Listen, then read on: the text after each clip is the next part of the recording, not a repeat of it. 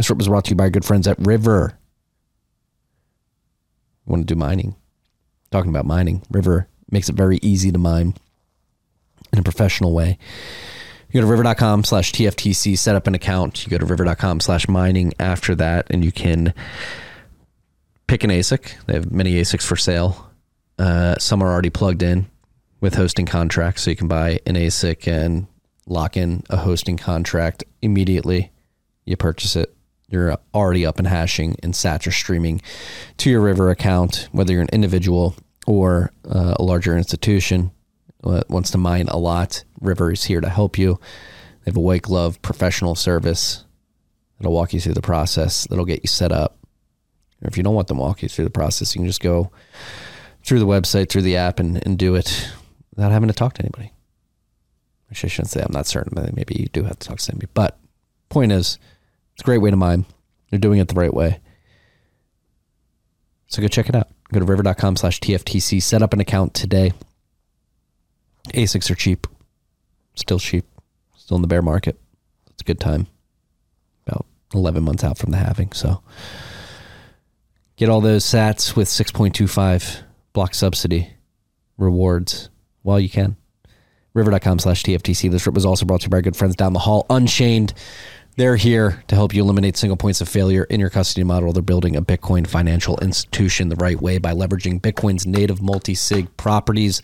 Their vault product is a 2 or 3 multi-sig wallet. It allows you to hold 2 keys and Unchained to hold 1. You eliminate single points of failure in this model. Since you hold 2 keys, you control the Bitcoin in the vault at any given point in time. But if you're ever in a pinch, Unchained is there to be the second in the 2 or 3 multi-sig quorum. Beyond that, they have their trading desk. If you want to buy Bitcoin and send it straight to your vault after you have it set up, Unchained's the best place to do it. You can do it all in one place. It's the best place to buy Bitcoin in bulk. You buy, and it goes straight to cold storage. On top of that, they have their lending desk, their IRA, their inheritance protocol. Again, all revolving around native multi-sig properties that Bitcoin has that reduces single points of failure. It is the future. Go to unchained.com. Tell them the TFTC sent you. Talk to their concierge team. They'll walk you through everything I just described. This rip is also brought to you by our good friends at Crowd Health. Crowd Health is here to help you bring sovereignty back to your healthcare and how you pay for it. Incumbent health insurance is notoriously opaque, expensive, impersonal. Crowd Health is the complete opposite. It's cheaper, it's transparent, and it's very personal. You get a personal health advocate once you get onboarded to Crowd Health. Crowd Health is not health insurance. It's crowd-funded healthcare. So the way it works is you become a member, and then when you have to go to the doctor, you let Crowd Health know, hey, I'm going to go to the doctor. They'll either help you find one or connect to your doctor that you're going to. Once you go to the doctor, you get the bill. You bring it back to Crowd Health. They negotiate the bill lower with the doctor, and then you pay the first $500 of that bill, and the rest gets crowd-funded by the Crowd Health community. Me and my family are on this. We've used this. It works flawlessly. And again, it's cheaper because you have metrics that you have to meet to get into the Crowd Health community. It's a relatively healthier community of individuals. And so overall healthcare costs for the Crowd Health community are lower. So you're paying less than you would with insurance. So if you're on Cobra, any of that stuff, consider Crowd Health. Go to joincrowdhealth.com/TFTC. Sign up today and get a deal on your membership fees for the first 6 months. This show was also brought to you by our good friends at Bitcoin Talent Co. It's a recruiting firm built by Bitcoiners for Bitcoiners. If you're a company in the space looking to hire the best talent in the world, go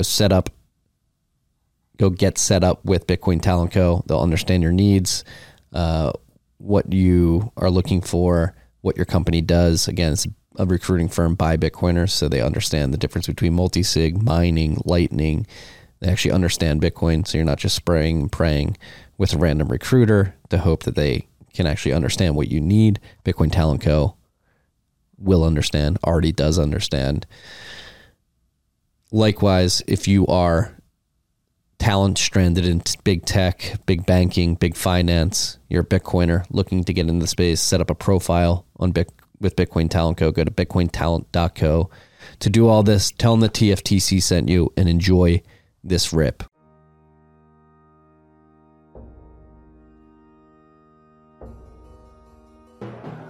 You've had a dynamic where money's become freer than free. If you talk about a Fed just gone nuts, all the central banks going nuts. So it's all acting like safe haven. I believe that in a world where central bankers are tripping over themselves to devalue their currency, Bitcoin wins. In the world of fiat currencies, Bitcoin is the victor. I mean, that's part of the bull case for Bitcoin. If you're not paying attention, you probably should be. All right. We're live, Rob. We're here. We're talking. We're missing good content. That's right. Let's get right into it. We're talking contentious potential Bitcoin protocol changes here. Yeah, basically the future of Bitcoin. It's interesting because I've talked to, right before we hit recording, we were talking about covenants and drive chains. And I've told Paul this directly at TabConf last year. I was like, why don't you just launch it on Litecoin? It's precedent. It was already done for SegWit. Then you can already have people building tools where if there's a world where it ever got activated, people are hitting the ground running. Because an observation I have with Taproot is that we're 2 years post Taproot launch and people are just starting to explore Schnorr implementations of MPC and using tap scripts for more complicated scripting structures. And it's like the protocol change happened and it's like, you know, Peter Will and, you know, Andrew Polster, like these elite level protocol developers are so far out ahead that there's a huge gap between protocol developers and application level developers. And it took time to get actual application level developers in a place where they felt comfortable to build these more intricate things. Mm-hmm. So the question is like, you had 2 years, like, you know, could if Taproot launched now as opposed to 2 years ago would have really meaningfully had an impact on anything. And there are some people that got to it earlier, but my point being is that if you're trying to do a large sweeping change like a drive chain, you're better off, like you want to have the application ecosystem ready to actually use those tools. So launch a SIGNet with it, launch it on Litecoin, and then you can actually point and say, look at all of these things that are happening. And then people can make a decision if it wants to be brought into Bitcoin. And there's precedent with that. SegWit was first activated on Litecoin, right? Like instead of actually using Litecoin as Bitcoin's testnet, it's like, okay, if Litecoin bricks and all the incentives get wonky, Bitcoin's still fine, but you have something that's close enough in implementation to let people start building and tinkering with it. Yeah, and you're saying Taproot's 2 years in and hasn't had that much adoption. I mean, SegWit's 6 years in, and there's still laggards to adopt that. Yeah, there's still a lot of, there's a... One of them's on your shirt. and then also I want to call out here, as I was walking into the Commons today, I got KYC checked, and Parker insisted I have to wear this blue check to be able to get on the podcast today. I didn't realize the Commons had a KYC policy here. Shout out to BTC Pins. We have a box of blue checks to verify all members of the Bitcoin Commons. Fantastic. BTC Pins to make good pins. Yeah, I have the Foss set, so I have that, and it's still sitting in the box because I'm trying to find the right place to like display the pins. So until then, I keep it in the box. Are you mad at me for getting rid of my real blue check? No, it's okay. It seems to me now that we have myself and Skylar, the design head at Fedi, are now kind of like the. We're holding our own as kind of trying to be the dignified Bitcoiners with our blue checks. Some Bitcoiners are more equal than others, and the blue checks just, they're better people. I'm just going to say it. I mean, I do miss the reach. I'm not getting as many views. Oh, days. Yeah? It's weird. It's everything. Bitcoin protocol developments, like Twitter to X. Are they going to be the everything app? It's a very chaotic time. It was a very interesting jiu-jitsu too, right? Like from Elon positioning, because originally before Elon took over, the blue check was seen as this like cultural status symbol that our cultural elites had access to, right? It was the journalists, and there was a class of haves and have-nots. And then Elon came in and he democratized in the sense of you can pay for it and you can verify your identity. And then, then started layering in all of the KYC and the payments information on top of that. And I was talking to Matt about this when I was at the park last time. And that was kind of like the ingenious of it. He was kind of like able to judo the cultural narrative and made it seem like getting a blue check was this act of altruism. Rebellion. And also like pushing back against those people that were abusing their position of power for so long. I ultimately view it as I use Twitter as a service and I enjoyed consuming the content, and I directionally support the system. I know there's what was it now, like the identity verification, everything is coming down. We'll see how it all pans out. Yeah. Before Elon even took over, I was paying $3 a month for Twitter Blue. Mm-hmm. And it was because I'm a user for a decade. Yeah. And I get a lot of value. This podcast would not exist. Logan would not be sleeping in the corner. I can't believe it. I got here and there's like a whole cot set up for him. He's just, he has a little camping set, you know, you have a can of like, you have a wall of canned beans for him, and it looks like there's a cuff around his ankle. He's like a ball and chain. He's not allowed to leave the room. Yeah, no, or he gets switched. But well, you already let car get away, right? You can't let the next one get away. No, but like Twitter's transition to X, like I've gotten a lot of value out of that platform for a decade. More than a decade. I joined in 2011, so like 12 years. The deprecation of TweetDeck really, like they destroyed that product. It was a perfect product. It needed no updates. They did that, and then Elon posturing like the everything app. Like I don't want a WeChat in the US. I don't think one platform should have all that power. Yeah. And then the new CEO, she's definitely just going to start censoring people again. Yeah, I saw that. That was things could be, what was it? She had like a little catchy saying of something like could be like legal, but like a problem. Basically, that there was some awful sort of but lawful. Awful but lawful. That was it. Yeah. And it was just like, oh, this literally could have been any of the previous Twitter people could have said that. Yeah. Right. Then you see there's like, it seems like they're picking favorites with the payouts. Some people are getting... I saw like Laura Loomer had like $80 or something. And it's like, you could have just not paid her, but to signal that you're getting so little, and independent of your perspective of her, she definitely has a reach that would justify more. And then I saw with Elon removing the block function, I think that's because people block advertisers. I block advertisers. I've had to block Blue Chew. It's like they're just like trying to put horny ads in front of me. Like I'm married. Oh no, I've gotten those. I don't have an erectile dysfunction. Like I'm just block. Yeah, Blue Chew, and then like random mobile like anime like checks, and it's like no. Yeah. Not interested. Like just remove it. And the problem is that like if it comes up once in passing, you won't notice it. But like I used to work in digital like online advertising, and there's this concept of frequency capping, and the idea is that there's a certain level of saturation you're going to have, and you're not going to want to actually convert at a certain point. So like show the ad 3 times in 24 hours or like, but like it'll just be 100% of my feed until I block it. And it's just like very basic like ad infrastructure that just makes it like a very poor user experience. So I do blocking as well. Yeah. Yeah. Yeah. And I think the payouts, if they favor certain forms of like thread content and engagement hacking, people get paid out more for doing that type of stuff. It like creates this environment of self-censorship that really does not appease me. Well, and there's now like anti-patterns that emerge like that, where also people are just lifting other people's contents and screenshots and putting out there, because if they quote retweet, then someone else is going to get the monetization. But if I like totally cut out the middle and I put it out as an image, then I get full of the credit, right? Yeah. So it degrades you're changing the game theory incentives of using the social media platform, where it used to be Twitter was a means to an end of like, you know, sign up for my newsletter, sign up for my Substack, like subscribe to my YouTube channel, whatever it was, or my podcast. And now it's, you know, Twitter itself being the end has this very zero sum mentality when it comes to content distribution on the platform, which is just overall, like it actually diminishes the quality of the experience. Yeah. And that's actually something we're working on, some stuff at TFTC. Don't want to tease it too much. I just want to get it out there at some point next month. So be on the lookout for that. But that's something I've really been diving into and thinking about very hard this summer, particularly, is what is content distribution and the monetization look like? Like, so I guess I will tease it, but like Zero Hedge is a really good model where Tyler Durden writes content. They have a couple other writers that write under the pen name as well. So they have original content on the site, and then they syndicate and backlink to original content creators, which is good for distribution. I don't know how they do it. They've pulled some of my shit, just put it up there. I'm like, oh, like it's cool to see the bent on Zero Hedge. Right. They didn't ask me. They just scraped it, and they link back, which for distribution purposes is good. But then obviously Zero Hedge has all those shitty ads. They're monetizing that. Yep. And obviously they have their premium, how they're monetizing as well. But like, how do we replicate that model, but allow the contributors that you're, the content creators that you're syndicating, to participate in that monetization as well? I do think Bitcoin plays a role in that.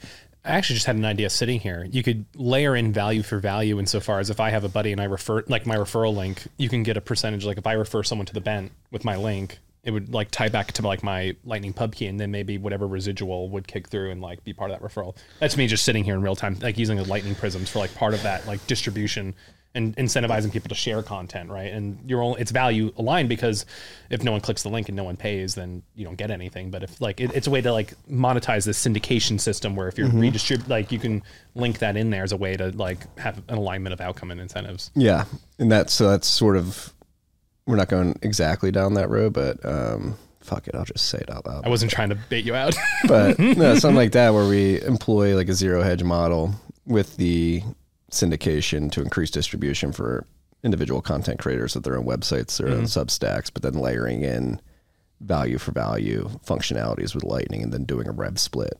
Nice. Oh, okay. That comes in from those revenues on the site. It makes sense, right? I mean, especially with Twitter trying to insert itself as this central point, trying to find other ways to route around that. Yeah. Makes sense. Yeah.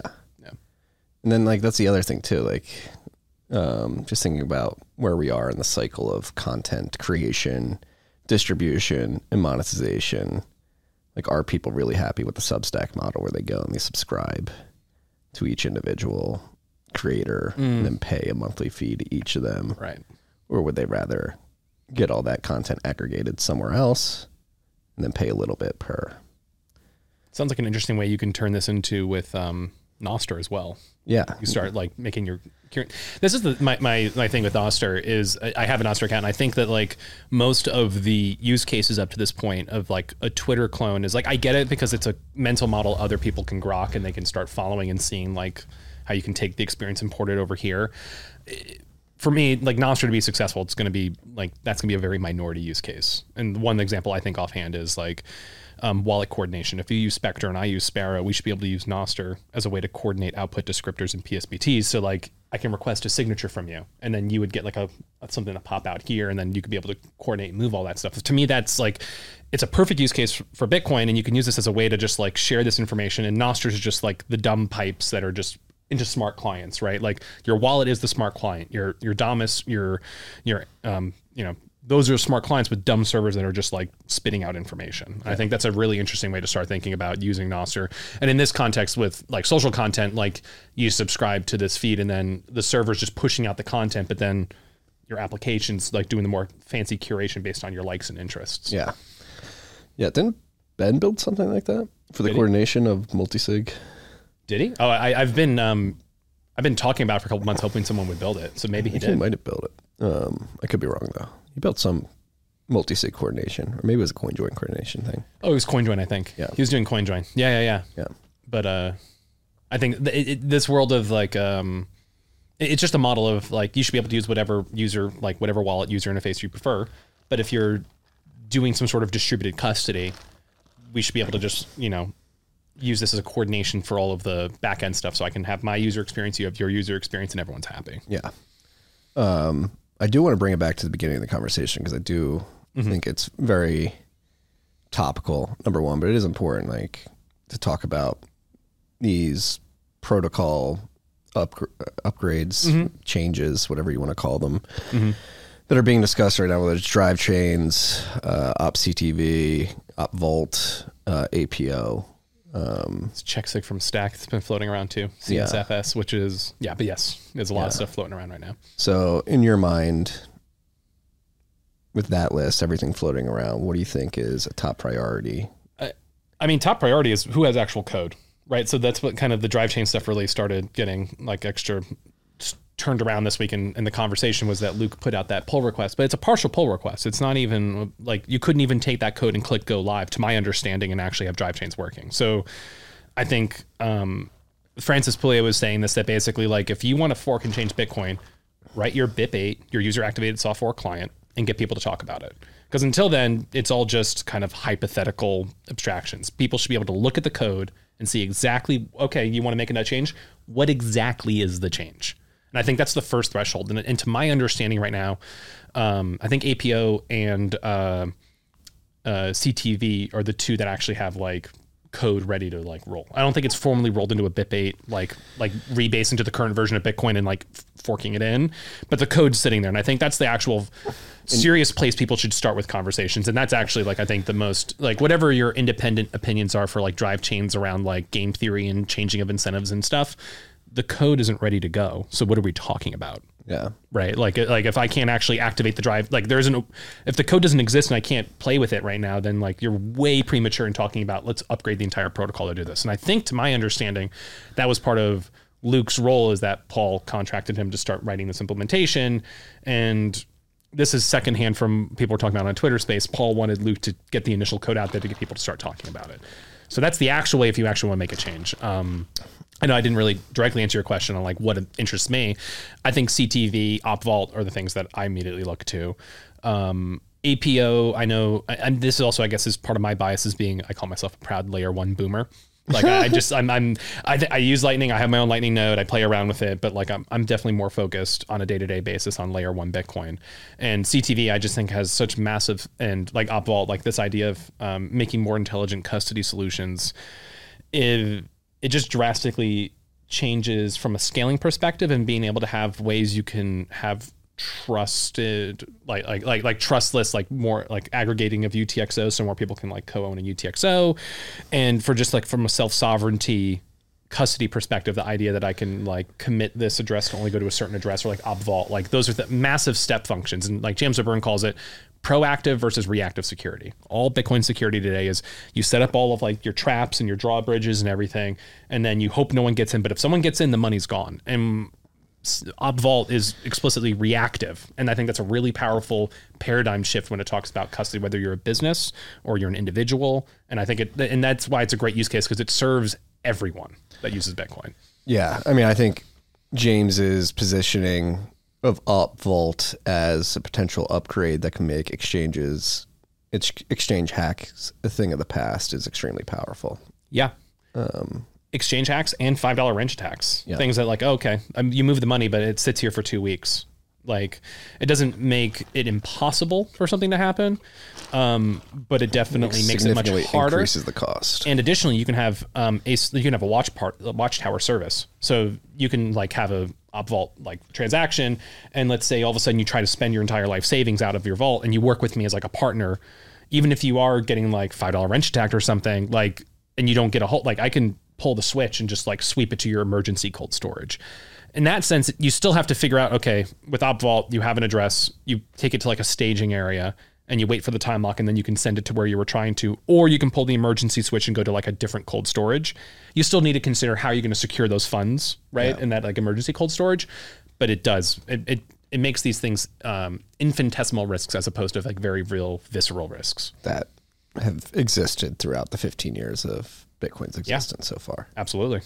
But that gets to another point, which is like something that you've really been beating the drum, and I really like your framing around this subject, which is let's maybe not rush into all this stuff. Maybe let's just play around with things we have, like Miniscript. Obviously, you're building a company around this primitive, and it hasn't been too well explored yet. Obviously, you guys, Liana, are playing around with it. Others are beginning to play around with it. Yeah. And like in your mind, like diving into that idea of, all right, let's play around with what we have and then see like if that's good enough, and then do we need this other stuff, and make that decision down the line. And for us, like it's also from a enterprise risk perspective of running a company. I guess you could compare it to like Paul at Layer 2 Labs, where the entire premise of the company is this soft fork has to exist, right? You need to make an upgrade change. While things like OpVault, OpCTV would make what we're offering at AnchorWatch a better solution, we can't live in the world of like, and all we need to do is just get a soft fork into Bitcoin, right? Like that's way too much risk. So we're in a much better position of just working within Miniscript. And what's great about it is that it just uses the existing tools that Bitcoin has. And it's something that I think is massively underexplored. And the fact that the Liana team, like Kevin, Antoine, Edouard, like we're working on this for like a year, and there was really no one else.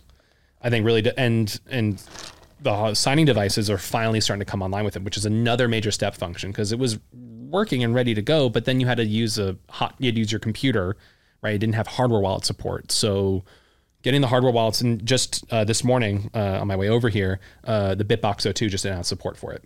Okay. Right. So we have the Bitbox 02, we have the Ledger, we have the Cold Card MK4 on their Edge firmware, and the Spectre DIY. Is it supported in HWI at all? No, the Wizard Sardine guys are working on HWI specifically. Okay. So how do I say this? So for the Bitbox, so the way we're integrating everything right now is like through the web app. So Ledger has a JavaScript library you can plug in. Cold Card's great because it's just file upload, because it just uses output descriptors and PSBTs. You just like drag drop file, whether you're using microSD or plugging into the computer. The Spectre DIY uses QR codes, so we have that all fully rock and loaded and running. And the Bitbox 02 guys have they wrote everything in Rust, and then they have bindings into JavaScript, so it can all work in the web app. Okay. But I think the next step, and since the Wizard Sardine guys with Liana, it's a desktop wallet, they need to have the HWI interfacing, so they've been working on it from that side. But ultimately, like this is just where it gets really exciting now, is like being able to do more advanced custody solutions that don't require a fork, making it accessible to the everyday user of Bitcoin to have things like time locks without worrying about like, I have to make a custom wallet and script that's going to be able to access this. Bitcoin Core just merged Miniscript support for signing and reading. Well, reading was back in January, but signing support was like last month. So now even if you wanted to use Bitcoin Core as your wallet, you could even just use it there, but you can also load it as a watch-only wallet, which is great for if our servers go offline and they've ceased to exist, you can still port your wallet somewhere and be able to access it, right? So there's been a lot of movement this year, and it gets really exciting just being able to have more advanced custody solutions. And for like a regular user, the idea of like, I have a 2 of 3 multi-sig, but if the funds haven't moved in 2 years, it's a 1 of 3 multi-sig, or it's one of my 3 keys plus maybe like an emergency like friend for social recovery, right? I think the idea for us as a business, we use it in the lens of multi-institutional custody, but as a sovereign individual, you could use it for social recovery too. You can have friends that you trust that only if a certain amount of time passes, you can be able to coordinate this stuff. And I think it's sticking to the, like making Bitcoin programmable money, and Miniscript makes Bitcoin easier to access that programmability. And because of that, it makes Bitcoin better money. We can move beyond single sig and in like 2 of 3, 3 of 5, like multi-sig, and you can do much more advanced constructions. And it's been really fun to be building on top of those tools. Yeah. And so let's take a step back for anybody who's listening to this and is like, what the hell are these guys talking about? Right in. No, but I mean, I love getting into the weeds like this, but I do think just for the appeasement of people who may be newer to these concepts, I think we do like, how does Miniscript improve multi-sig? Mm-hmm. Is it even an improvement on multi-sig, or is it something completely different? How are you guys implementing it into Anchor Watch? And whether it's just pure custody or via your insurance products? Yeah. So I'll even take one further step back. What's Bitcoin Script, right? Yeah. Before I even talk about what Miniscript is. So Bitcoin Script is something that Satoshi invented with Bitcoin. It's the actual language that locks your Bitcoin on chain. So when you see an address, you have a locking script that maps to that address. And the very simple one, let's put SegWit aside for a second. It's like a public key hash. You have your public key, you hash it, and then you encode it into an address. And then when you go to spend, you present your public key and you present your signature and you verify you can unlock the funds. This gets expanded upon in multisig with opcheck multisig, which is this is an opcode, right? We talk about this in Bitcoin for things. When you're doing an upgrade to Bitcoin and you're adding an opcode, you're saying, I want to add a new way to use Bitcoin as a program function. There's 256 opcodes. About 110 of them are active. Satoshi, right before he left the project, deactivated a bunch of them. Because one of them created like a fatal loop or something like that. Yeah, so I think like opcat was one of them, which I believe opcat, which is concatenating two strings, actually allows recursion. So it allowed like all these weird things. It also had op multiply, divide. There was all these crazy things you could do. My favorite opcode that got deactivated very quickly was opver for op version. So if you were running version 23 and I was running version 24 of Bitcoin, we would get different values, which is basically op hard fork. Because our addresses would map differently, it wouldn't make sense, right? So Satoshi, when he put all of these like opcodes in there, didn't foresee the externalities. There was no idea of Nakamoto consensus yet, what that even meant, right? So you very quickly start, when the system goes live, you realize like, oh, wait a second, like we need to have uniformity of information, and that's part of the idea of soft forks, is that you have things that are backwards compatible. So Bitcoin Script are all these crazy rules, right, that allow you to use Bitcoin for different locking conditions. And what Miniscript does, it says, okay, Let's take like 20 of these, like the core building blocks, and treat them like Lego bricks where you can kind of do more interesting custody solutions.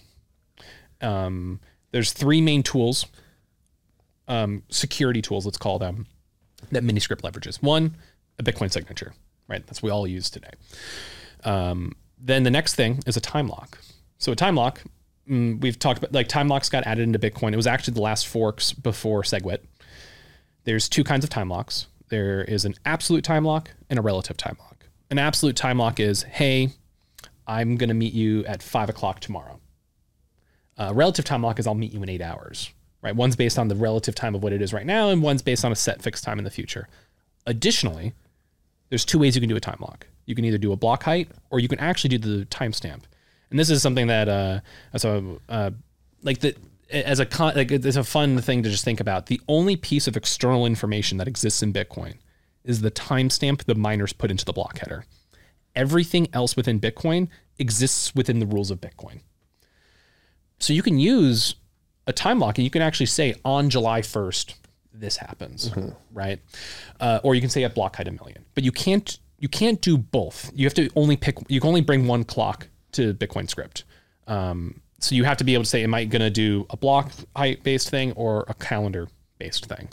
And then the final tool, so you have time locks, you have signatures, and then the last one is a hash lock, which we use in Lightning for like hash time lock contracts. But additionally, like as a general mental model, instead of a signature, you have like a pre-image. So you have like a password or something that allows you to do something. So that can allow you to do, it does not solve the Oracle problem, but you can have oracles put things on chain. So a very simple example of this is like, we could have a bet where like we think the Phillies are going to win or lose, right? So you bet the Phillies are going to win. I'm going to bet the Phillies are going to lose.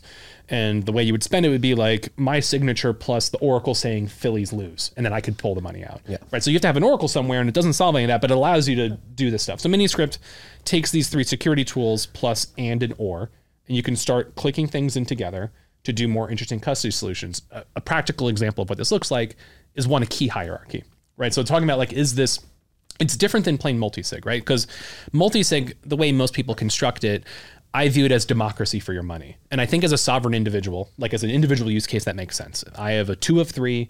If I get majority of my keys, I can spend my money. I'm the only stakeholder. That may get more complicated in a corporate governance setting, right? Maybe, and how we kind of think about this is the idea of a key hierarchy. So let's say, for example, it's a 2 of 3 multisig, but Marty, it's your money, and you just give me a key and you give Logan a key. Your concern, though, if it's a regular 2 of 3 multisig, is that Logan and I are going to go run off with your money. With a key hierarchy, it could be your key must sign plus either myself and or Logan, right? So there's no way the 2 of us can run off with the money. You have seniority because it's your money, right? And this is the idea. You can start thinking about this in a corporate governance setting. Maybe you want to have a board of directors sign off plus one of the executive team, right? So this allows you to do this on-chain governance for more complicated custody. Inevitably, the follow-up question is, cool, so my key must sign. What happens if I get hit by a bus? Well, that's where a time lock comes in. You can say, after a certain amount of time, another spending path becomes available where your key is no longer required. And this is where we're thinking about this with multi-institutional custody. It gets really interesting because maybe in a 2 of 3 where this one key is held by another company, you can actually have it be your 2 of 3 as the customer plus our 2 of 3 as a service, right? So we get to do risk distribution, not just from you versus another company, but within a company, you can distribute that risk. So there isn't just one person with the key. And this is where it gets really exciting about more elaborative ways. And there's no one right way of doing it. It's very openly permissive and expressive, and you can just, do whatever you'd like. So that's a high level review of the tool set of what Miniscript is and how it can allow you to do more interesting custody solutions. Yeah. And just building on that explanation, I guess you building out Anchor Watch and thinking about this, like how do you weigh the trade-off of making something as simple as possible? Like how do you sort of narrow it from making it just simple enough and not too complex? Yes. Right? So I've been championing this idea of templates in that, so we have a developer tool that allows you to make all these crazy custom scripts, and we have fun with that just to kind of like make sure all of from a website interface standpoint, everything works and there's no unexpected issues. But for mass adoption, you don't want to have someone walking in and just be like, I'm going to make a custom vault today, because what's going to happen is they'll time lock their money for 100 years and be like, hey, like what happened? And be like, I can't, there's no refunds. Like once the money gets confirmed on chain, I can't change the rules of how time locks work to get your money unlocked. Right. So the idea of a template, though, I think is a great way to streamline this. And the perfect example earlier I talked about was this idea of a 2 of 3 decaying multisig, where maybe it's 2 of 3, but if a year goes by and the money hasn't moved, you can have one key be required, right? And that's the cool thing with like a relative time lock. It's like a dead man switch, because the timer starts once funds get deposited on chain. So as long as you're alive and everything's well and you keep moving the money around once a year, like you reset the time lock. But if something were to happen, you're able to use that as a way to like emergency recover the money. So templates are really great because it streamlines the mental load of a user. Right, they just like, I'm using template A. It's a 2 of 3 decay multisig. It streamlines the hardware wallets. They don't have to show as much information if they know it's within this constrained template, and they also know they can protect users to make sure they're not setting up an arbitrary multisig that's locking their money for 100 years. It streamlines the other wallets that can talk to each other to make sure that everyone like, oh, you're using template A, cool. We like to visualize templates like this, and then every person can have their own take on how they visualize it. And then also for on-chain privacy. If more people are using the same kind of template, you kind of blend in a larger crowd. If you can make a really crazy random like multisig, but when you go to spend, you have to reveal that, and it's a very unique footprint, right? So that's how we kind of think about it, is using templates as a way to streamline the mental load so people can have safe confidence, right? And also having people security audit those templates, right? So then you know that there isn't some weird unexpected bug that could possibly have an unintended spend consequence. Yeah. No, it's very exciting. Is going back to like the op vault example, like just that peace of mind of knowing like, all right, I have fail safes. Yes. In case something messes up, somebody dies, somebody loses the key. Absolutely. Like this is going to be massive. Mm-hmm. And then on top of that, like you can add value added services like insurance products. Yeah. And then what does that unlock for Bitcoiners, companies, like having that ability to insure funds? Yeah, so this is on the insurance piece. It's really interesting. So we founded the company in March of last year, and since then we've had Prime Trust, FTX, Celsius, Voyage. All of these companies have gone kaput and belly up, right? And for us, it was this baseline premise that as Bitcoin continues to mature as an asset, and if it's on the trajectory, you and I both think of it being a world's reserve currency, there's going to be a risk market that develops around it, just like any other asset. You can get insurance on your home, you get insurance on your car. How you're going to want to have insurance on your Bitcoin, because unless you're deep in the weeds, and even if you are like very deeply technical and you're able to construct and you feel comfortable with how your custody is, at the end of the day, like you want to be able to go to sleep at night and know that everything's okay. And the idea of insurance has been around for hundreds of years. It's kind of what really kicked off like America, because that's how all of the ships got underwritten to actually do all of the exploring. Because until then, you would have a merchant who would put their entire life savings in the boat, and if the boat sank, they'd be done. Whereas with insurance, they'd be able to take risks and not totally get destroyed in the event that something went to go wrong, right? So the idea of having insurance for Bitcoin in a way for being able to provide custody, a sense of safety where if you choose to get exposure to Bitcoin, you're already accepting the volatility risk of the price. The last thing you also want to take on top of that is key man risk, where what if I mess something up and I lose my money? And we've had a lot of conversations with people who maybe invest in Bitcoin companies, or like they hold GBTC, but they can't self-custody because they can't, from either their family office or their fiduciaries or trust, whatever it is, they can't actually directly hold the coins themselves, because they have to worry about this governance problem of, you don't want to have, like Saylor is not sitting with a ledger in his desk at his house with all of the Bitcoin for MicroStrategy, right? And it's a very suboptimal way of thinking about how Bitcoin should be custodied. And additionally, it emerges this anti-pattern where everyone keeps their money at the same 3 custodians, right? So being able to sufficiently distribute the risk of not all of the keys sitting at one place, but additionally having the keys sharded in a way with like leveraging Miniscript, but having this distribution of risk of where the keys are located brings more resilience to the network at large, because you don't have to have a sole focal choke point. Like if you use a Coinbase or you use a BitGo, like the keys are sitting there. Yeah. And that's it. So they both have insurance products, but the insurance coverage is an aggregate per incident limit. So if they hold a lot, they don't have dollar for dollar denomination for your coins specifically, right? So this idea of being able to have you as the named insured on an insurance policy, so you can feel confident that you have a recourse in the event something were to go wrong, and you're not standing in line for claims if something were to go wrong. And it just allows people to be able to take that leap and get exposure to Bitcoin, and also be able to have this like distribution, ability to go to sleep at night, right? Being able to have that peace of mind. So that's kind of like our lens and our take on it. And Miniscript was the really big unlock for being able to encode this governance in a sufficient way for enterprise amounts of money, right? Like talking about underwriting $10 million of Bitcoin in a vault, a 2 or 3 multi-sig, right? We can go back to before, like maybe the customer, like they could either collude or there's a crime incident that happens. But the idea, like for what we're building at AnchorWatch, we call it our coordinator, we call it Trident, right? Like a multi-pronged security, is that even like we don't store any keys on the platform. It's all hardware wallets. But even if something like if you lost all of your keys, like someone came to your house and $5 wrench and like took your stuff, no funds have been lost yet. On the same exact piece, if someone were to massively compromise our keys, your keys are still required to sign for the length of the policy. And this is where it gets really interesting too, is leveraging these time locks where for as long as you're engaging in a service with us and we're providing value to you and we are holding risk, we are a required signer at AnchorWatch. But if you don't want to work with us anymore, after the insurance policy expires, we can use a calendar time lock. It goes back to just being your keys again, right? So it's having this fair alignment of incentives compared to using a custodian.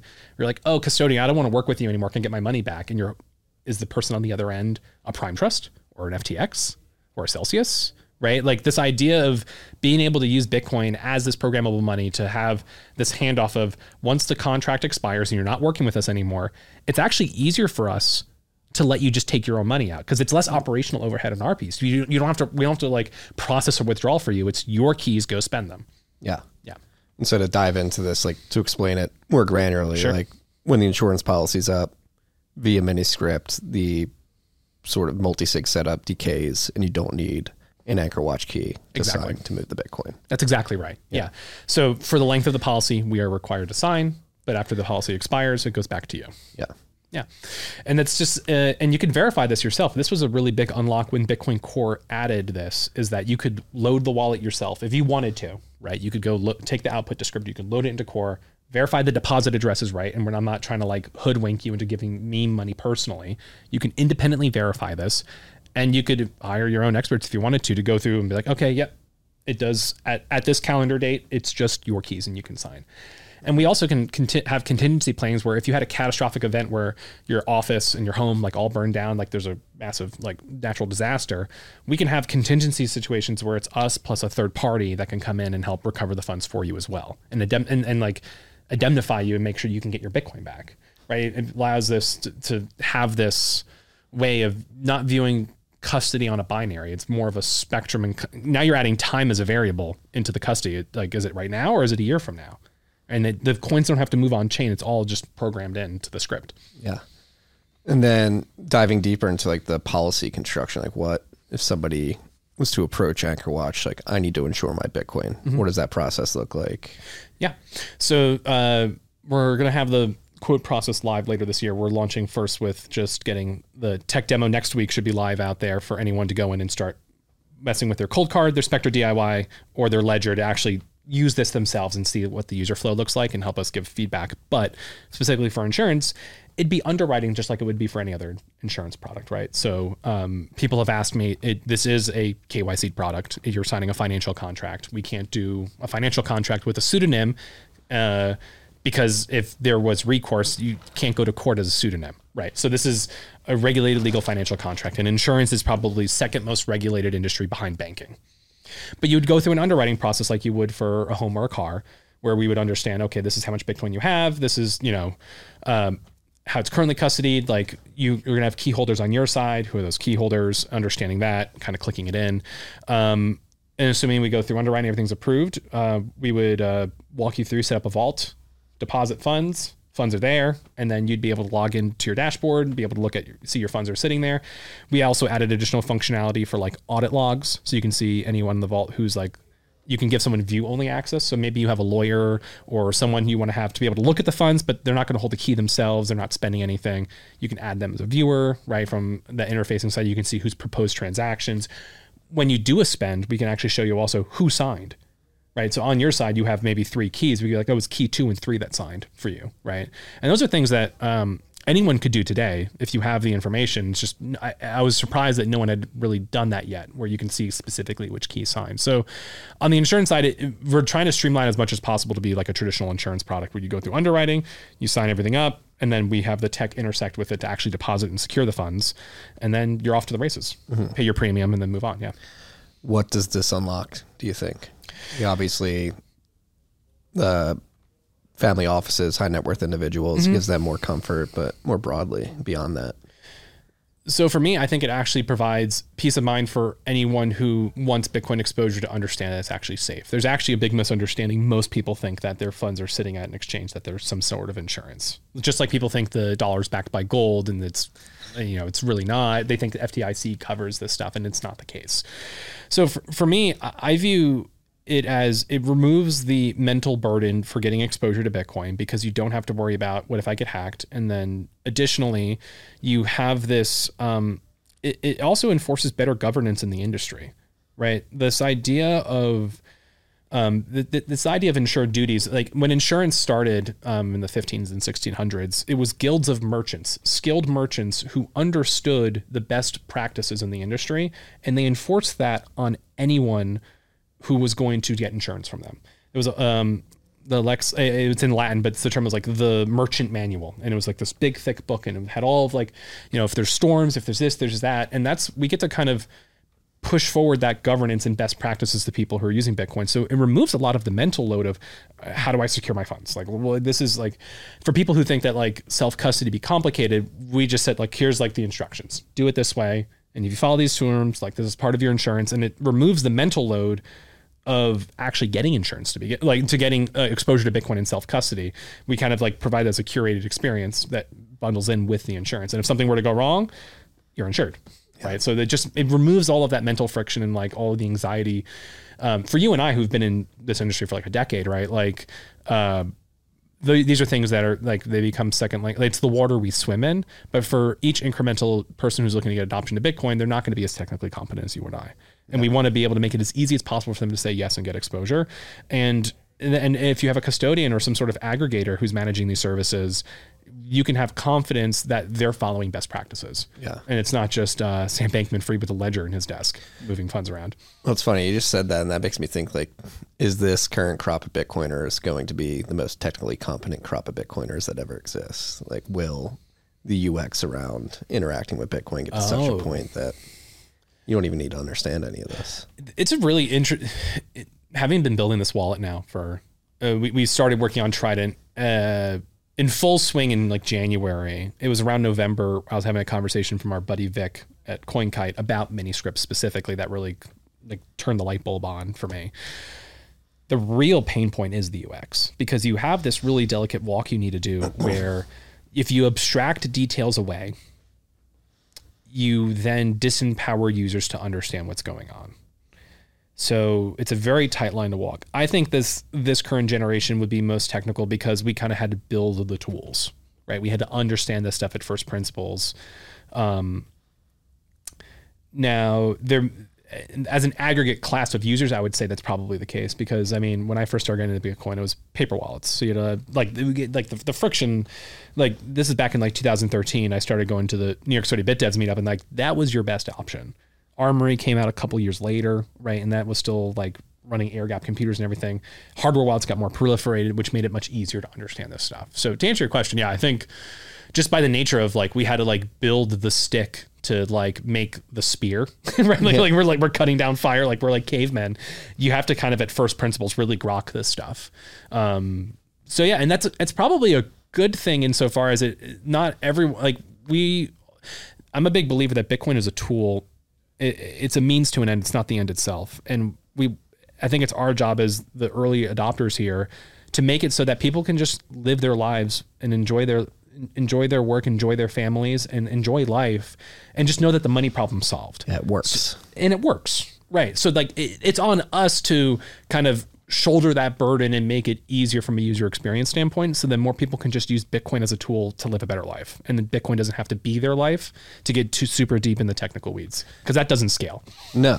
And I mean, that's one of the biggest knocks on Bitcoin. You talk to anybody trying to convince them like, hey, this is something you should probably be paying attention to. They're like, it's too technical. Nobody's ever going to use it. Yep. It's like UX will improve. The UX will improve. Yeah. And that's, it's fun, but it's hard. Like it is like having now, and just to like talking about one of your earlier questions around was like, how are we building this? We use Bitcoin DevKit, BDK, and shout out to Alikos, Steve Myers, Thunder Biscuit, Daniela, like Matt now who joined the team with the recent Spile grant. Like it's a very powerful Swiss Army knife that lets us do all of this stuff. So the actual hard part is the UX. Like you have to be careful and thoughtful in how you're constructing your APIs and making sure you're not doing silly things and whatnot. But the tools are coming out of the box and it works. And it's a really powerful primitive to do. Like all of this Miniscript stuff is just out of the box works. It's built natively in Rust. So it's built on top of Rust Bitcoin and Rust Miniscript, the both libraries that Andrew Polstra maintains. And it allows for us, it's actually like talking about this, like abstracting things. I don't have to go and write elliptic curve cryptography. And like we get to just stand on the shoulders of Andrew Polstra to be able to actually work on the application piece. So here I am talking about like, oh, it's our burden to figure it out. Like stand on the shoulder of giants. Like Andrew's the one who like wrote all of this code, like, and built all of these things so that I don't have to start at square zero. I can just start with the working tools to then make the user experience that I want to need to service my customers. So yeah, like it's been a really great experience, and also the foreign language bindings down the line, like adding a mobile app, much easier because you can just take all the instructions and just port it over to Kotlin or Swift, and so you can just have an Android or iOS app out of the box. And that's like, I think it's largely the credit. You can look at what the Mutiny guys did. They built it as a web, like the web app, the progressive web app, and then they just like, oh, flip a switch, okay, it's Android. Because they had all of the tools sitting there. So like I'm trivializing it a little bit, but like they didn't have to re-architect their code all over again to make it work in a mobile app. Yeah. And it's just an incredible tool. I can't thank them highly enough and like just sing their praises, because it's a real superpower. And that's why we're a very small team. It's myself, we have one other full-time engineer and one person we're looking to bring on soon, but like and we're able to build this entire experience and like have high confidence that all the Bitcoiny stuff works. It's pretty crazy. Yeah. And it speaks to one of my largest frustrations in the space, which is not in the space, but like critics of Bitcoin, is just their impatience. Like you got to crawl before you walk, before you run, before you fly. And you need all these foundational toolkits to be able to do all this. And it's getting to a point at the protocol layer, and I think even at the Lightning layer, where that tooling to build on top of, to build the application layers on top of the protocols is hitting a point of maturation where things are going to get really exciting. Absolutely. There's Lightning Dev Kit, right? Yeah. And it's just everything I just said about layer 1 Bitcoin for BDK. There's also LDK for Lightning Dev Kit. And it's a massive force multiplier where it allows people to experiment more freely. I think they can take more shots on goal because they don't have to start from scratch every time. And it's Rodolfo's really big on this, is like, you just want to have have the gray beards like a Steve Myers, just like maintaining the core tools and let everyone else go run off. So you're not building everything from scratch. It's a much more scalable approach. And I think gets really exciting of empowering more developers to build these applications that can actually service end customers. And this is something where if 3 years ago I wanted to try and do this, like there was initial reference Miniscript code floating around, it would have been a huge hassle to try and like write wrappers for all this stuff. But now it just comes out of the box. Yeah. And that's where like it is like there's a bit of an inflection point in the developer ecosystem to make this stuff more accessible. And I expect to see that compounding continue. Are you saying like all the developers aren't at Ethereum anymore? I was actually at Pleb Lab yesterday, and there was a bunch of guys that came over from Solana that are now building on Lightning. Really? Yeah. I was briefly chatting with them. So apparently they were really big on Solana for payments, and then they discovered Lightning, and now they're working on a Pleb Lab and like building stuff. Was one of those guys on Stacker News this week? Maybe. There was a Stacker News post where some guy was like, Solana, I got completely jaded by it, and then found Lightning. That sounds like him. Yeah. What did you draw out of that conversation? it was very brief in passing, but just this understanding of, I think these bear markets where, Bitcoin, gets sick, but then everyone else dies, right? Like in the sense that people can get this there's like this fleeting FOMO sense of like, I'm building on bleeding edge technology. And there is something to be said about the reliability of Bitcoin, and that there is a foundational base here of real organic transactional value that's being built here. I think it's built like it's building a cathedral brick by brick. Yeah. And the fact that it continues to exist, there's definitely things to optimize. We were talking about upgrades before. I know APO is very big among the Lightning proponents because of LN symmetry, and it streamlines a lot of things. Makes Lightning more scalable. It also enables other things. Like I think people have found ways to construct basically drive chains using APO. Right. And that's just part of the value, the trade-off conversation of like the features that get added. All this to say, it's a really exciting time to be building. And like, this is my first time in Bitcoin. So I've been in Bitcoin since, like I mentioned earlier, 2013. This is my first time actually as a full-time career during a bear market working on it. And I wake up every morning and just like sprint ahead and like so many things to do. And the price is really like secondary, but also you just realize like there's so much to do. There's so much to be building. And I would encourage anyone who's listening, even if you're not super technical, you don't have to start out super technical. Just find something that really interests you and start pushing forward. And that's what I was talking like with our buddy American Hodl. I started talking about the Miniscript stuff. He's like, why has no one else done this? And then I was talking to Pete Rizzo in Miami, and he walked up to me. I was showing him the demo. He was like, why are you the first one that's like doing all this stuff? I was like, no, there's like the Wizard Sardine guys. He's like, no, but no one else, like, why is no one talking about the Miniscript and the scripting stuff? I was like, I don't know. He's like, you found an opportunity and started building on it, right? And now people are adding hardware wallet support. And all this to say, don't assume that someone else is building what you think should be done. You need to get your hands dirty, get in there, scratch your own itch, and like find these opportunities. Because now, like, Miniscript's a totally fully open source tool, and what I'm really hoping for is the work that I'm doing and the work that the Wizard Sardine guys are doing in streamlining this adoption. The next incremental person who wants to build on this stuff has so many more things knocked down. Like, you're going to already have 5 hardware wallets out of the box.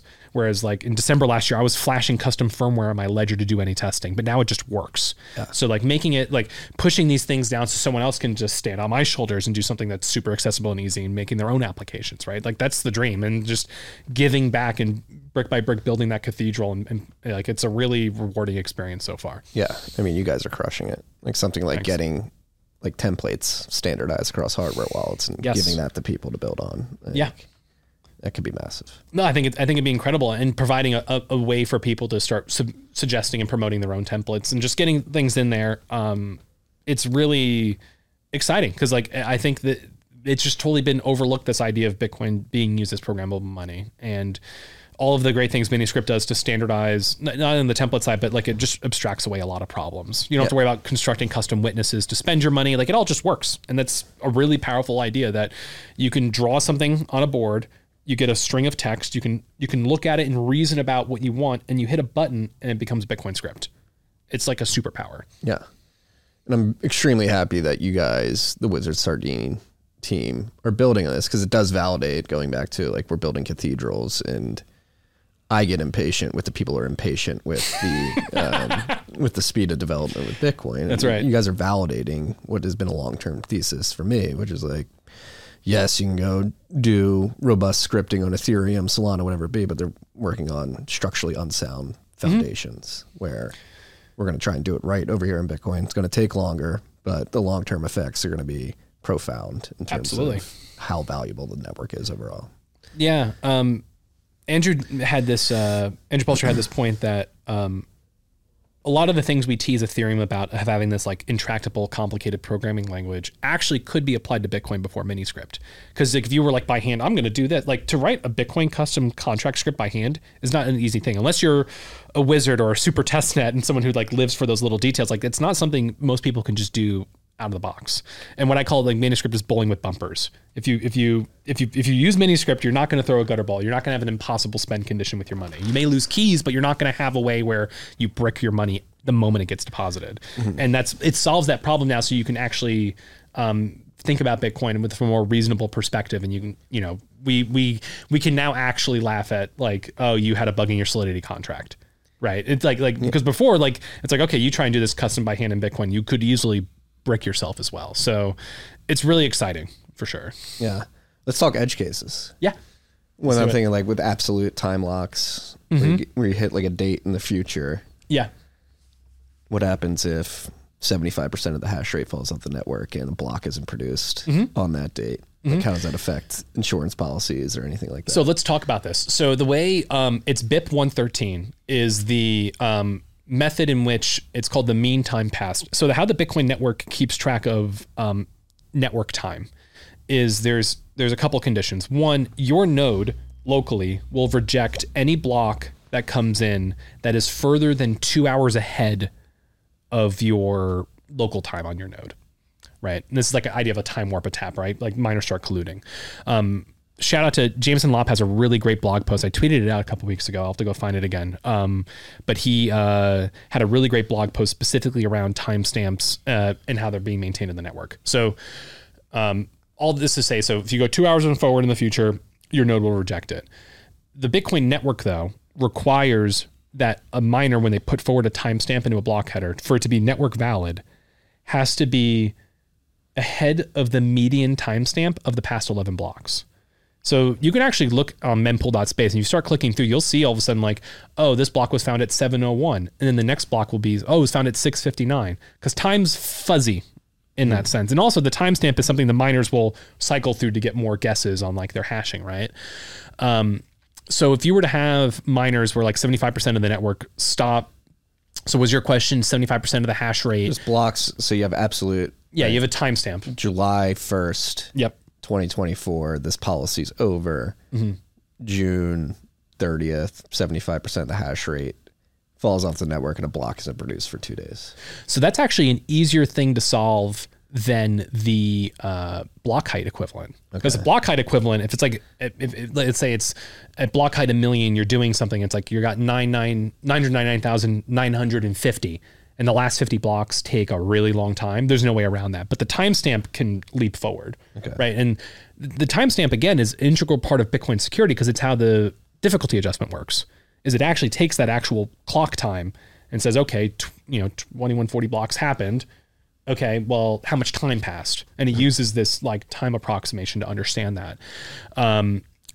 Unfortunately, in that edge case, the money's not lost. The security hasn't been violated. It just may take longer to move it, which is definitely a much better, condition, right? So in that sense, that's why the timestamp one's actually fine. Because once enough blocks eke out, you would be able to say, okay, the median time passed now is July 1st. So you can move the money. Yeah. Yeah. Yeah. And even in that case where policy's done July 1st, a block isn't produced on July 1st. The next one's on July 2nd. You can then move those funds, and you're still beholden to block production anyway. If you want to move those funds out, right? You're still waiting for a confirmed transaction anyway, and even in like a crazy edge case like that, it's not like we would be like, well, sucks to be you. Wait for your money. Like we could still sign and go to the higher level branch and still execute a signature for them, right? It would be only in a sense where if we went fully adversarial for whatever reason, you would be beholden to waiting for the time blocks to move, the time block to expire. And this is a funny thing, like so the language we use in Bitcoin from a UX perspective is interesting because it's really not a time lock. It's a time unlock because you don't, and the shout out to my co-founder, Becca, who, a really great asset she has is she did not get into Bitcoin until 2019. So I'm like talking like a mile a minute, like all the things. She's like, that doesn't make sense. Like time lock. And she's like, oh, so like after this amount of time you lock this and it's like no longer spendable. I was like, no, a new path opens up. She's like, so it's a time unlock. Like, yeah, no, you're technically right. Like, so if you have like, you have this like big complicated security layer and then a certain amount of time passes and then it's like, you can move the money yourself. It's a time unlock because after a certain amount of time unlocks a new way to spend the money. But we call it time locks in Bitcoin, right? So like, there's like all these like language semantic things that like, for you're trying to communicate to a wider scale audience, you need to think about like the internal jargon we use versus what is actually something that maybe is more naturally intuitive for a larger population. Yeah. Yeah. The alternative, like time lock, you're locking it up for time. in the future. So like the lock happens on the front end. Right. But you could also flip that and be like, it's a time unlock on the back end. Like that's exactly it, right? Because like this condition is locked until a certain amount of time passes. But if you're thinking about it sequentially, you're like, okay, oh, so that first layer I no longer can spend from that layer. I was like, no, you can still spend from the first layer. She's like, okay, well then nothing is getting locked.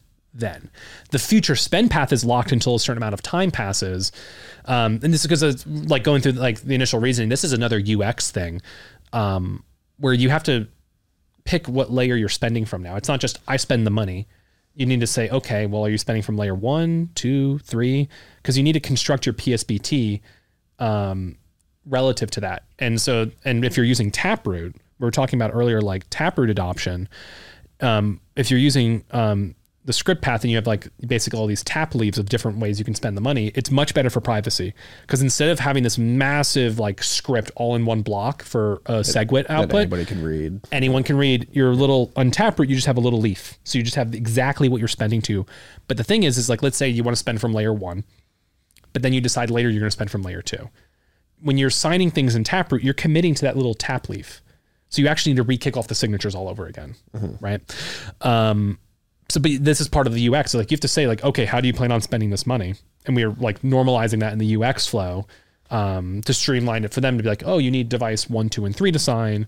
Or if you want to do this layer, you have to wait for this much time to pass. And you can sign it now, but it's like a post-dated check. Yeah. Right. But these are all things that were not, any other wallet really hasn't had to worry about the UX around before. So that's been a lot of, Becca's been really doing a great job spearheading that and trying to make it as reasonably approachable and understandable as possible for something that's really complicated, to the point where, but we're still empowering users to understand what's going on. Because you can just wave your hand and be like, oh, like come back in 3 weeks or whatever. It's like, that's not really it's your money. It's not really a satisfying answer. So trying to balance that information overload and making sure users have like informed consent and knowledge of how their money's being held.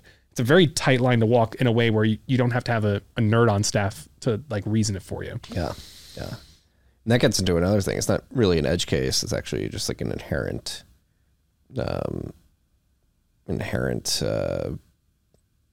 thing you have to deal with is the activity. Like with Miniscript, once these things decay, or like with your insurance policy, if you want to re-up it, you do have to move Bitcoin. And is this sort of where the battle between Miniscript and MPC enters? Because what's the idea with MPC is that instead of having to move to Bitcoin, you could just change out keys. You could rotate keys. Yeah. So the infamous Team Script versus MPC gang Twitter war. So Rindell's a good buddy. So we I'll let everyone peek behind the curtain a little bit here. We were mocking everyone having stock to flow and price fights. So him and I decided that we should have a fight, like an actual Twitter drama fight that was about nerdy things, and with the goal that maybe everyone will learn a little bit about Bitcoin along the way.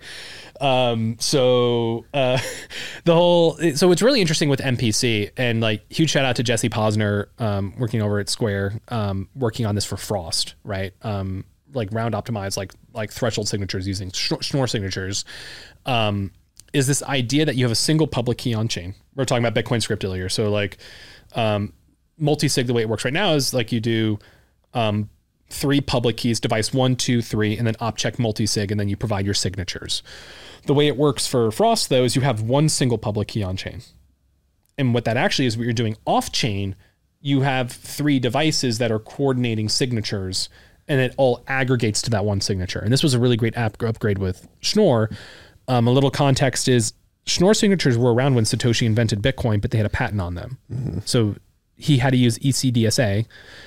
And when the patent expired, it was around the time of doing Taproot, they upgraded and added a new signature mechanism. So that's why Taproot is like 3 different upgrades all rolled up into one. But Schnorr signatures make it really easy mathematically to have security proofs to understand that you're able to aggregate these signatures in a much more streamlined way. So this is a really interesting point with MPC is that, let's say you, me, and Logan again are in a 2 of 3 multi-sig, and you finally cut the ball and chain free from Logan. Logan runs out of the studio. He's gone forever. Now we have a 2 of 3, right? But you and I need to move the funds on chain because Logan's public key is sitting on chain, right? So we need to move the money to a new vault, right? Which is talking about like if you need to re-up your insurance policy, you need to re-up it too because like the timestamps are hard-coded on chain. You need to refresh the timestamps. With MPC though, We would have one aggregated public key of you, me, Logan, and you and I could regenerate a third share and give it to someone else that comes in. And we don't have to move the money on chain.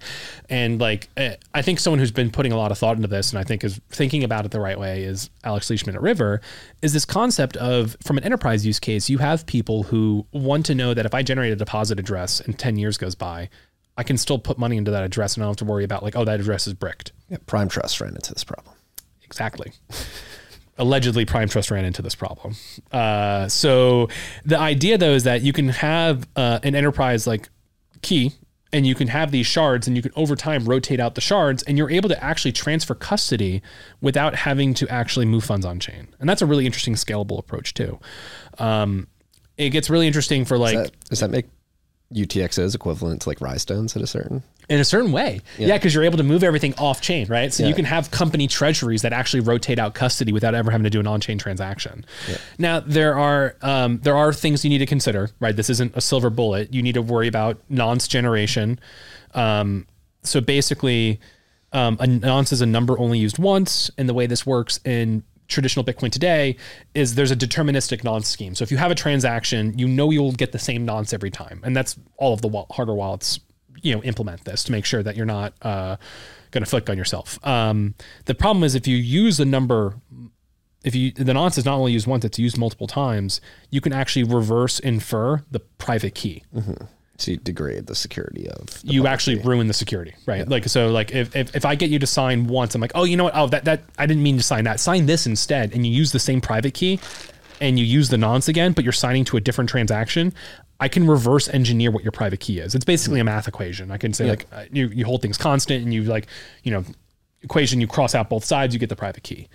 So nonce coordination is a really important element when you're using MPC. And additionally, in this like you, me, Logan example, like you and I need to destroy our old shares because in theory, what would happen is like Logan could come back and be like, oh, hey, Marty, you have your old shares still, right? Hey, let's take the money and run, right? So like you have to make sure you're securely deleting your old shares and you have to make sure that you're not reusing nonsense. And that's a big problem because how do you verify that you actually deleted it? Yep, exactly. It becomes a complicated thing in that sense.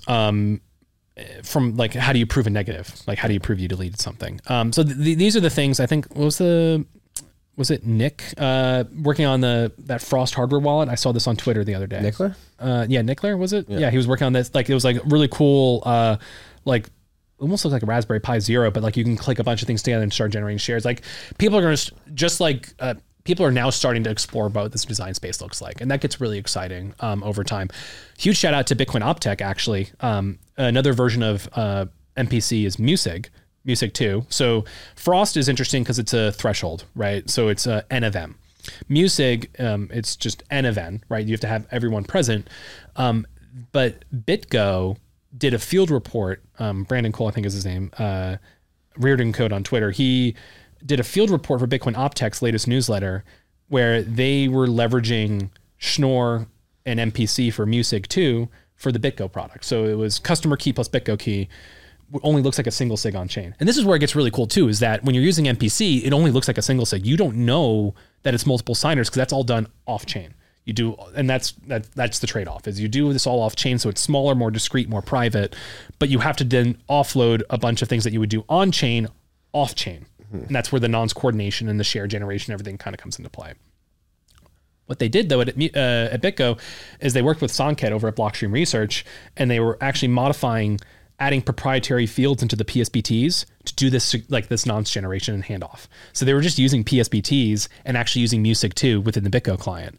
So that gets really interesting that people are starting to like think of like fun ways to hack into a PSBT, the nonce coordination, because now you can actually just take the same standard payload of a PSBT. It has some extra data in there, and you can start doing the secure signing and everything, and it makes it much more scalable and adoptable to have people leveraging these tools. And you have that nonce, validation that the nonce generation is done the right way. Yeah, that would be degrade your security. Exactly. That would be, I think those tools are yet to be fully seen and fleshed out, but that would be the idea, that you could use the PSBT and you can kind of check and be like, hey, have I looked at this nonce before? Oh, no, I haven't. Cool. So now your software wallet becomes more important because maybe it's doing extra checks to make sure you're not reusing nonces. And it was really cool. What BitGo is doing is actually like the idea of the actual platonic ideal of the silly the very serious, very, very serious debate between Team Script and NPC game. If what they're doing is so Taproot has a key path and a script path in ways you can spend the money. So the key path is a single public key, but it's a MuSig aggregated key. So that is BitGo plus the customer, and it looks like a single sig. In the event one of those keys goes missing, though, they have the script path, and they have a Merkle root, and they have a Merkle tree with the tap leaves, and then your backups are the backup key plus BitGo, or the backup key plus the customer, if either BitGo or the customer go missing. And it's all contained in a single address. And that gets really interesting, that you can have your default happy path, maybe, that just looks like a single sig. And then in the event you need to go down some sort of contingency branch, it's all in there, and you're able to use both script, more advanced scripting conditions, and MPC to aggregate all of these things down.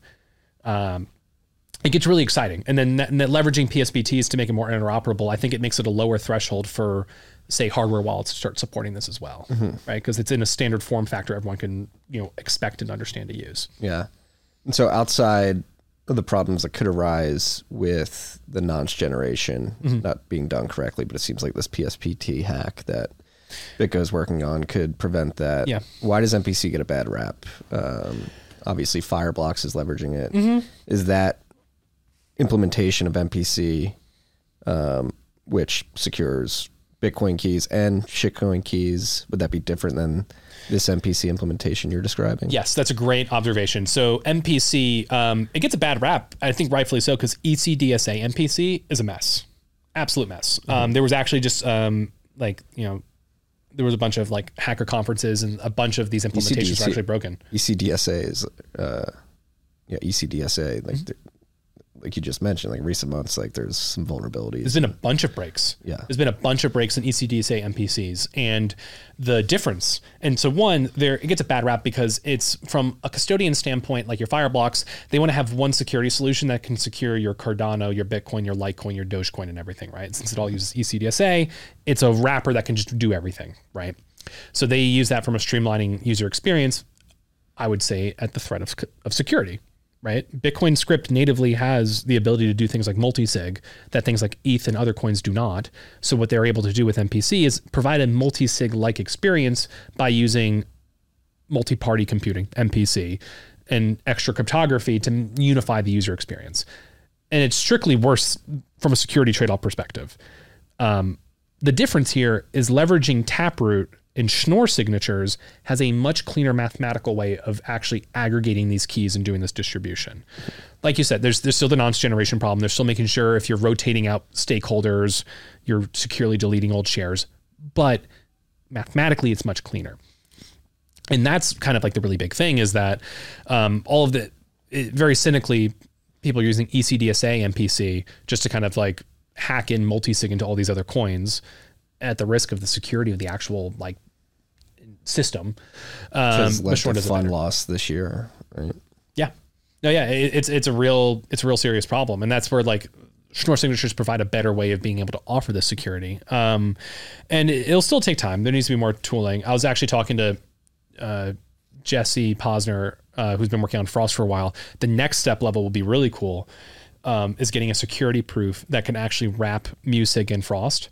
So you can have it, let's say you, me, and Logan have a single sig as a MPC, is a 2 of 3. And then let's say there's another company that has a 2 of 3. And then you have our signature and their signature aggregated, and then MuSig 2ing it. So it just looks like a single key. So you can start collapsing everything to look like a single sig. The security proof hasn't been done yet to show it. Jesse was confident that it should be doable. But if you start bundling in these different MPC approaches, you can just make every single signature look like a single sig. And what's cool is that you can actually use tap scripts and have different conditions, and you only reveal the condition that you're going to use that makes it look like a single sig at the end of the day.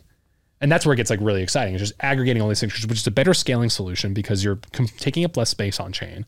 It's more private. It's way more private. You're not able to directly reason about how this money is being secured. And then you're also going to do all this off-chain custody swapping too. Right? Yeah. And this is the next frontier. And these are all things that don't require a fork. Going back to all of these tools are just out there. Yeah. And it just takes people to have the ambition to start building on top of it. Well, that's what our last conversation in Nashville really got me thinking. And then I sat down with Alex Thorne. He was asking me about like APO, CTV, upvault, drive chains. And I think you convinced me. It's like, let's just play around with this and see how far we can go with Miniscript, Frost, Musig, whatever. And then if we get to the edges and we need more, then let's have those conversations. I think APO, in my mind, because I do think Lightning needs to be more scalable. Like, in my mind, my list of priorities for all these upgrades, that's number one, because I do think if we can unlock scalability at the Lightning layer, it's going to be massive for adoption and usability. But when it comes to like robust scripting and vaults and covenants and all that, like I think we should just play around with all the stuff you're describing first. Totally, yeah, and that's why I work in the field in which I have agency to affect change, right? Like I don't want to be defeatist. If I think like Obvault is a great idea and it would actually be really complementary to what we're building at Anchorwatch and being able to provide better security assurances, and it's just better security from a reactive standpoint. I have to work within things I have the agency to change. And Miniscript is something that I can do and I don't have to ask for permission, right? So I can just build the tools, I can build the user experiences, I can provide a better service without being gated by things that are outside my power. And so that's, I try not to take a defeatist take on it, but it's just working within what I have the means to actually control. And then I can be laser focused on that. And that's how I've been trying to track it and think of it and just building what I can and thinking about these hard problems and empowering users to leverage Bitcoin in interesting ways that don't require a fork. And if those fork conversations come, I'll review it when like the code is ready to go and there's like a BIP8 client and like when it's ready to actually start like talking the actual details and activation, everything. Yeah, like I won't be passive, but until someone puts forward those kind of things, I can't invest myself into it. Yeah, things will change. Like beyond that too, like I think there's a bit of scar tissue from the Taproot upgrade, particularly like with ordinals. I think there were some unforeseen consequences of the combination of Taproot and SegWit that led to ordinals that many people think is wasting space on chain. Like I saw somebody say like their storage on their node ballooned from like 5.2 to 7.3 gigabytes this summer for the UTXO set. Yeah. No, I can understand that people are reserved about making changes to Bitcoin because there's always you have, just like you can't prove a negative like you deleted, you can't prove the unknown unknowns. Yeah. Right. So there's always going to be an unknown unknown with any change that happens to Bitcoin. And as Bitcoin grows and you get more sensitive to like, what are the things that could structurally change? It's actually purely like happenstance that APO wasn't already part of the SIG hash flags. Like there's easily an alternative universe where like almost everything's identical and Satoshi also added SIG hash none, right, for APO. And, you know, like there's like kind of it's just echoes of like how Bitcoin and everything develops from them.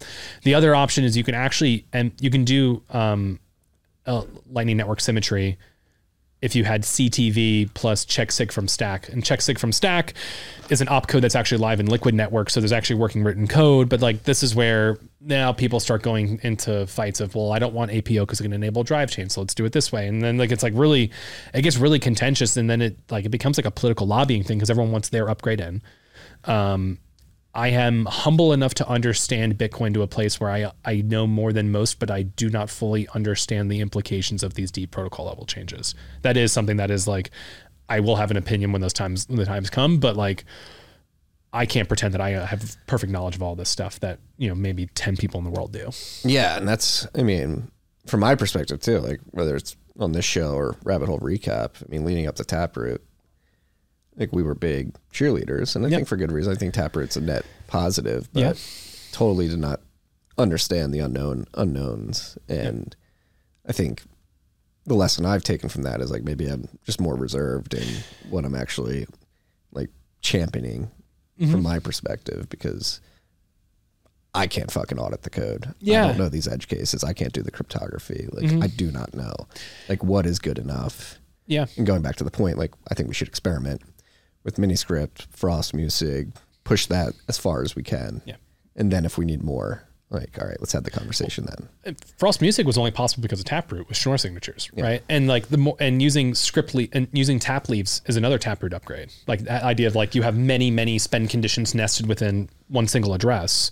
So like we did get a lot of value unlocked, and I'm ultimately of the position. It's funny. A lot of people think I'm like super pro ordinals because I did what Bitcoin did like the week after. Like I got to meet Casey at Bitcoin Park.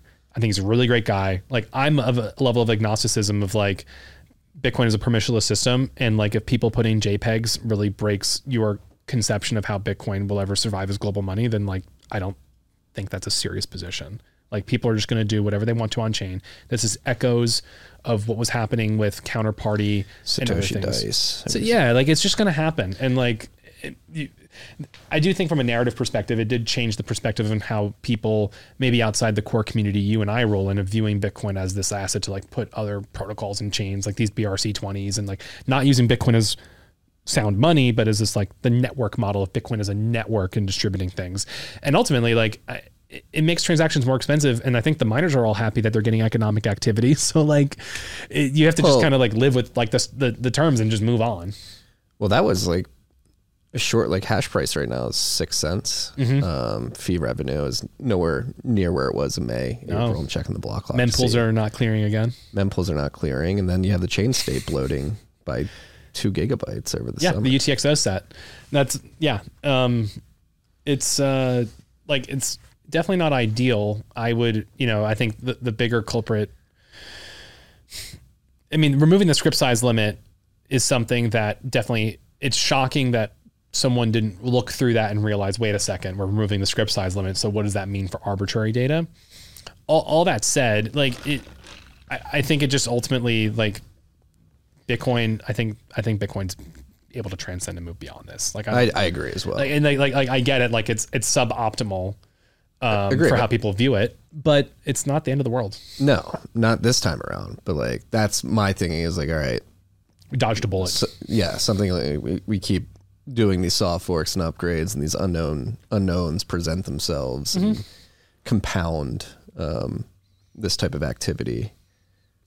Like I guess that's where my thinking is coming from now. It's like, all right, I'm sort of adopting like a Steve Barber. Maybe we should ossify because do we fuck ourselves up by doing this many times in the future? Like maybe we can get away with it this time, but how many times can we get away with it before it degrades the ability to sufficiently distribute the network? I got this mental model from Jameson Lopp of the idea that like ossification is a natural end state. It's not a declared goal. Now, like if Bitcoin were to never upgrade again, I live my life and I make assumptions and decisions for myself and Anchorwatch as a company on that Bitcoin will not upgrade again. That is my default state assumption. Ossification is here. That's just as a pragmatic default in how I can kind of like plan and strategize over my life, right? I don't think that's necessarily like I'd love op vault. Like I'd love just a very simple, just like clawback ability. Like if I have money sitting on chain, being able to like have some means of being able to pull money back. I know op vault in the latest upgrades looks closer to just a generalized CTV now, to my understanding. I haven't looked at the code myself, but if I don't get that stuff, I will still be here working on Bitcoin and building things, right? Like it's not going to be the end of the world for me. So I know that's how I try to view it. Yeah. Yeah. These are heavy subjects though. Like does it weigh on, I mean, I'm sure it weighs, like it's weighed on me. From the perspective of like, we have this platform, we're trying to educate people about Bitcoin with the Taproot activation, maybe obviously did not know the full ramifications with that. Removing the script size. Removing the script size. I cannot foresee that. So I'm trying to humble myself and be like, it's above my pay grade. Yeah.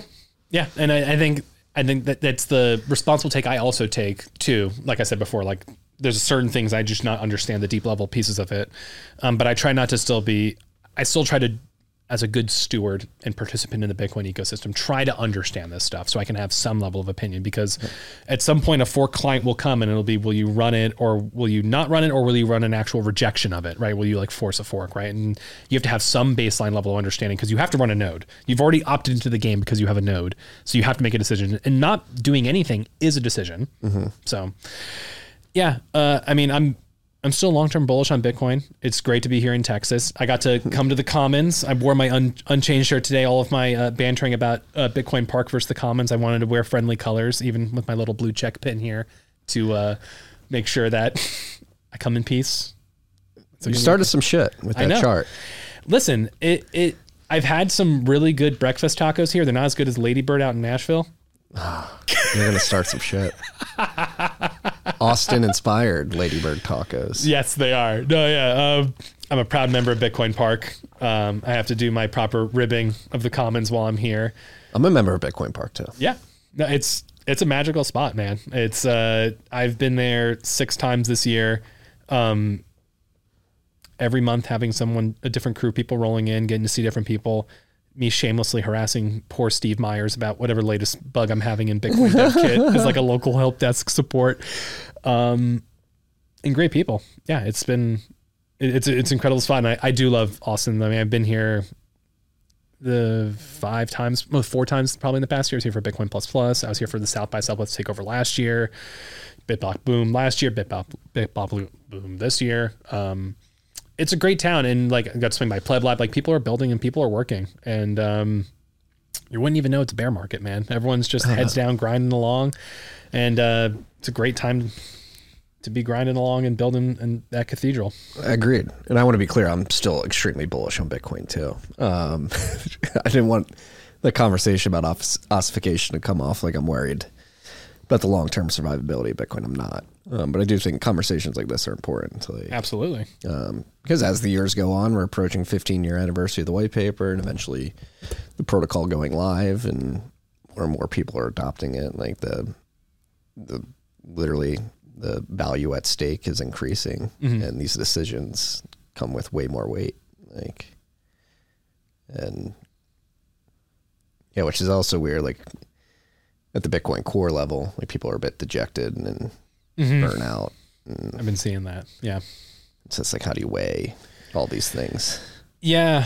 It's this idea, I think, like developers want to build things and see their things. Like they want to be motivated. Like it's the equivalent of like in the sense of building the cathedral. Do you want to be building one of the pirouettes, like one of like the towers, or do you want to be mopping the floor? Right. Because like there's a lot of grunt work that needs to be done of just doing pull request review and writing unit tests, right? Like things that aren't sexy or glamorous or aren't changes to Bitcoin.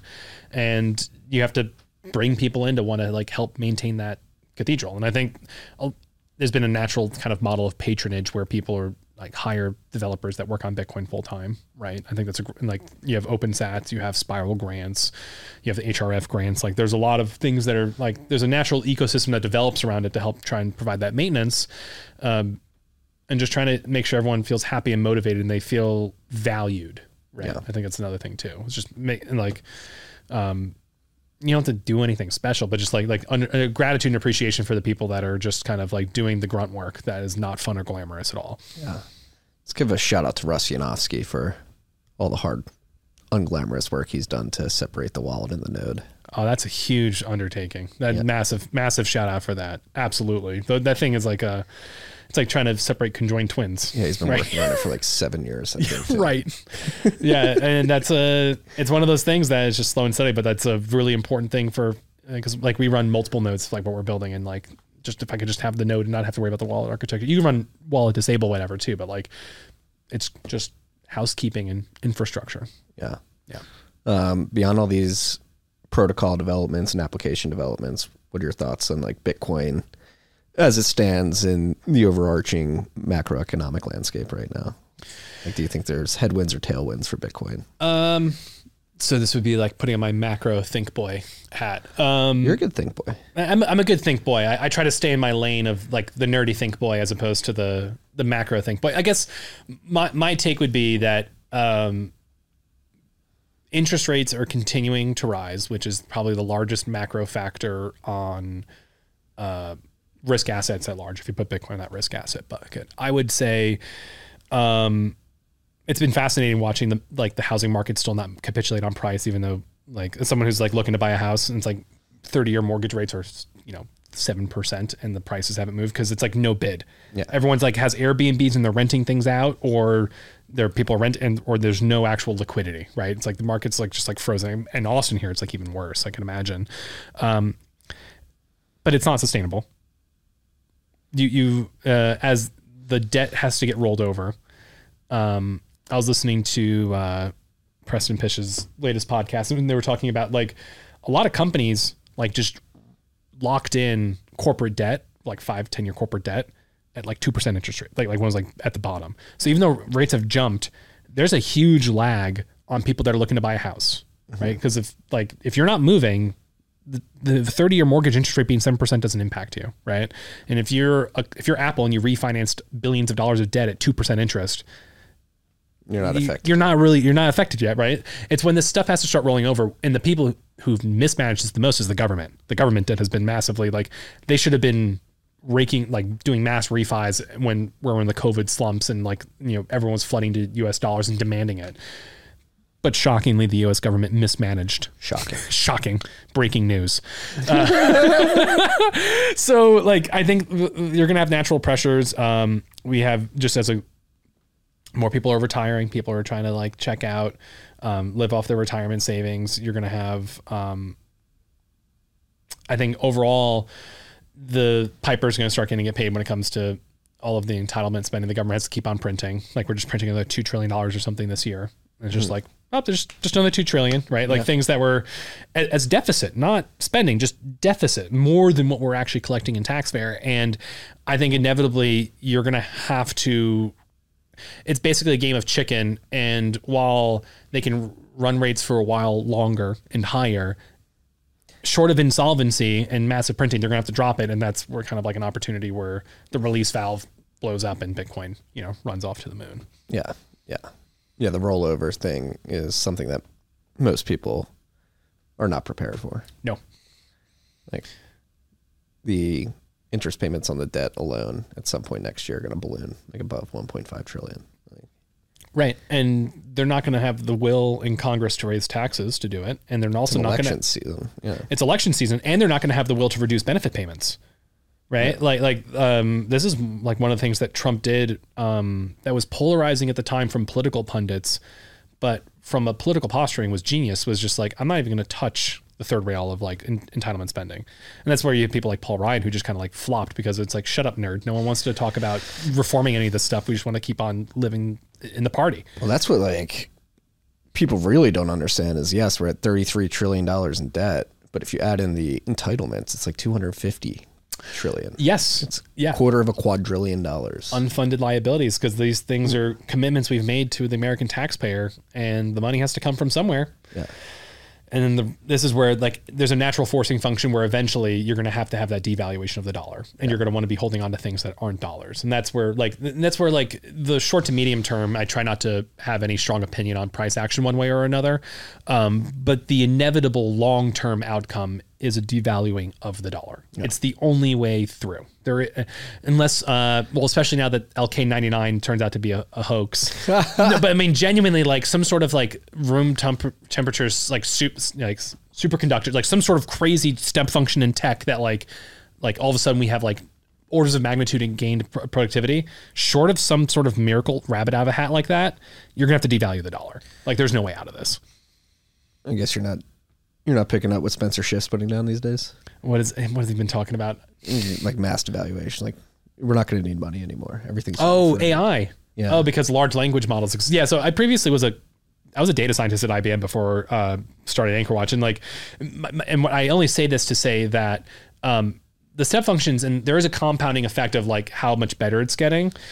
It's still massively oversold in the scope of what it's able to do. It's able to do narrow domains very deeply, but it's not going to be massively disrupting every single capacity of everything. And we live in a post-abundance space communism. Everyone has everything they ever want, world. It's still not going to happen.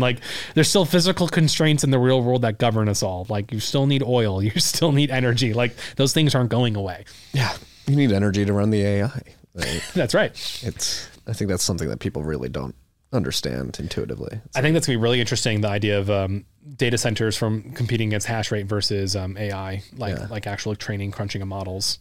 Yeah, I think I mean, shout out to Crusoe. They were ahead of the game. Many people were knocking them years ago for doing co-located ASIC mining and HPC. Seemed to be a very smart play on their part. And I think, I mean, from a miner's perspective, like it does make sense to diversify revenues to areas outside of block production. I imagine also because like everything short of the last mile, and in this case, I mean like literally the thing you plug into the wall is identical infrastructure. It's electrons at the end of the day, no matter what. You have to worry about probably like stability if you're doing like off-grid mining and like you don't have internet, so you can't like uptime is more of a like a very high priority for AI versus Bitcoin, which is not as high of a priority. Right. Like you can be disrupted and not fuck up the Bitcoin network, but totally. When it comes to these models, you could fuck them up. Data reliability too. Like just like submitting your work shares is a much more straightforward thing compared to the two-way in like you get a block template and you just start doing the mining versus like this is the specific query and here are the parameters. Like it's a much heavier like data infrastructure you have to manage too. And then you have to do all that network routing internally and all that stuff. Yeah, no, I could see while it's nice, there are that last mile of difference is a lot of operational differences for sure. Yeah. So with this, all this in mind, wrap up with this. Like, do you feel urgency to build what you're building, to get these tools into people's hands so that they're ready for a massive devaluation or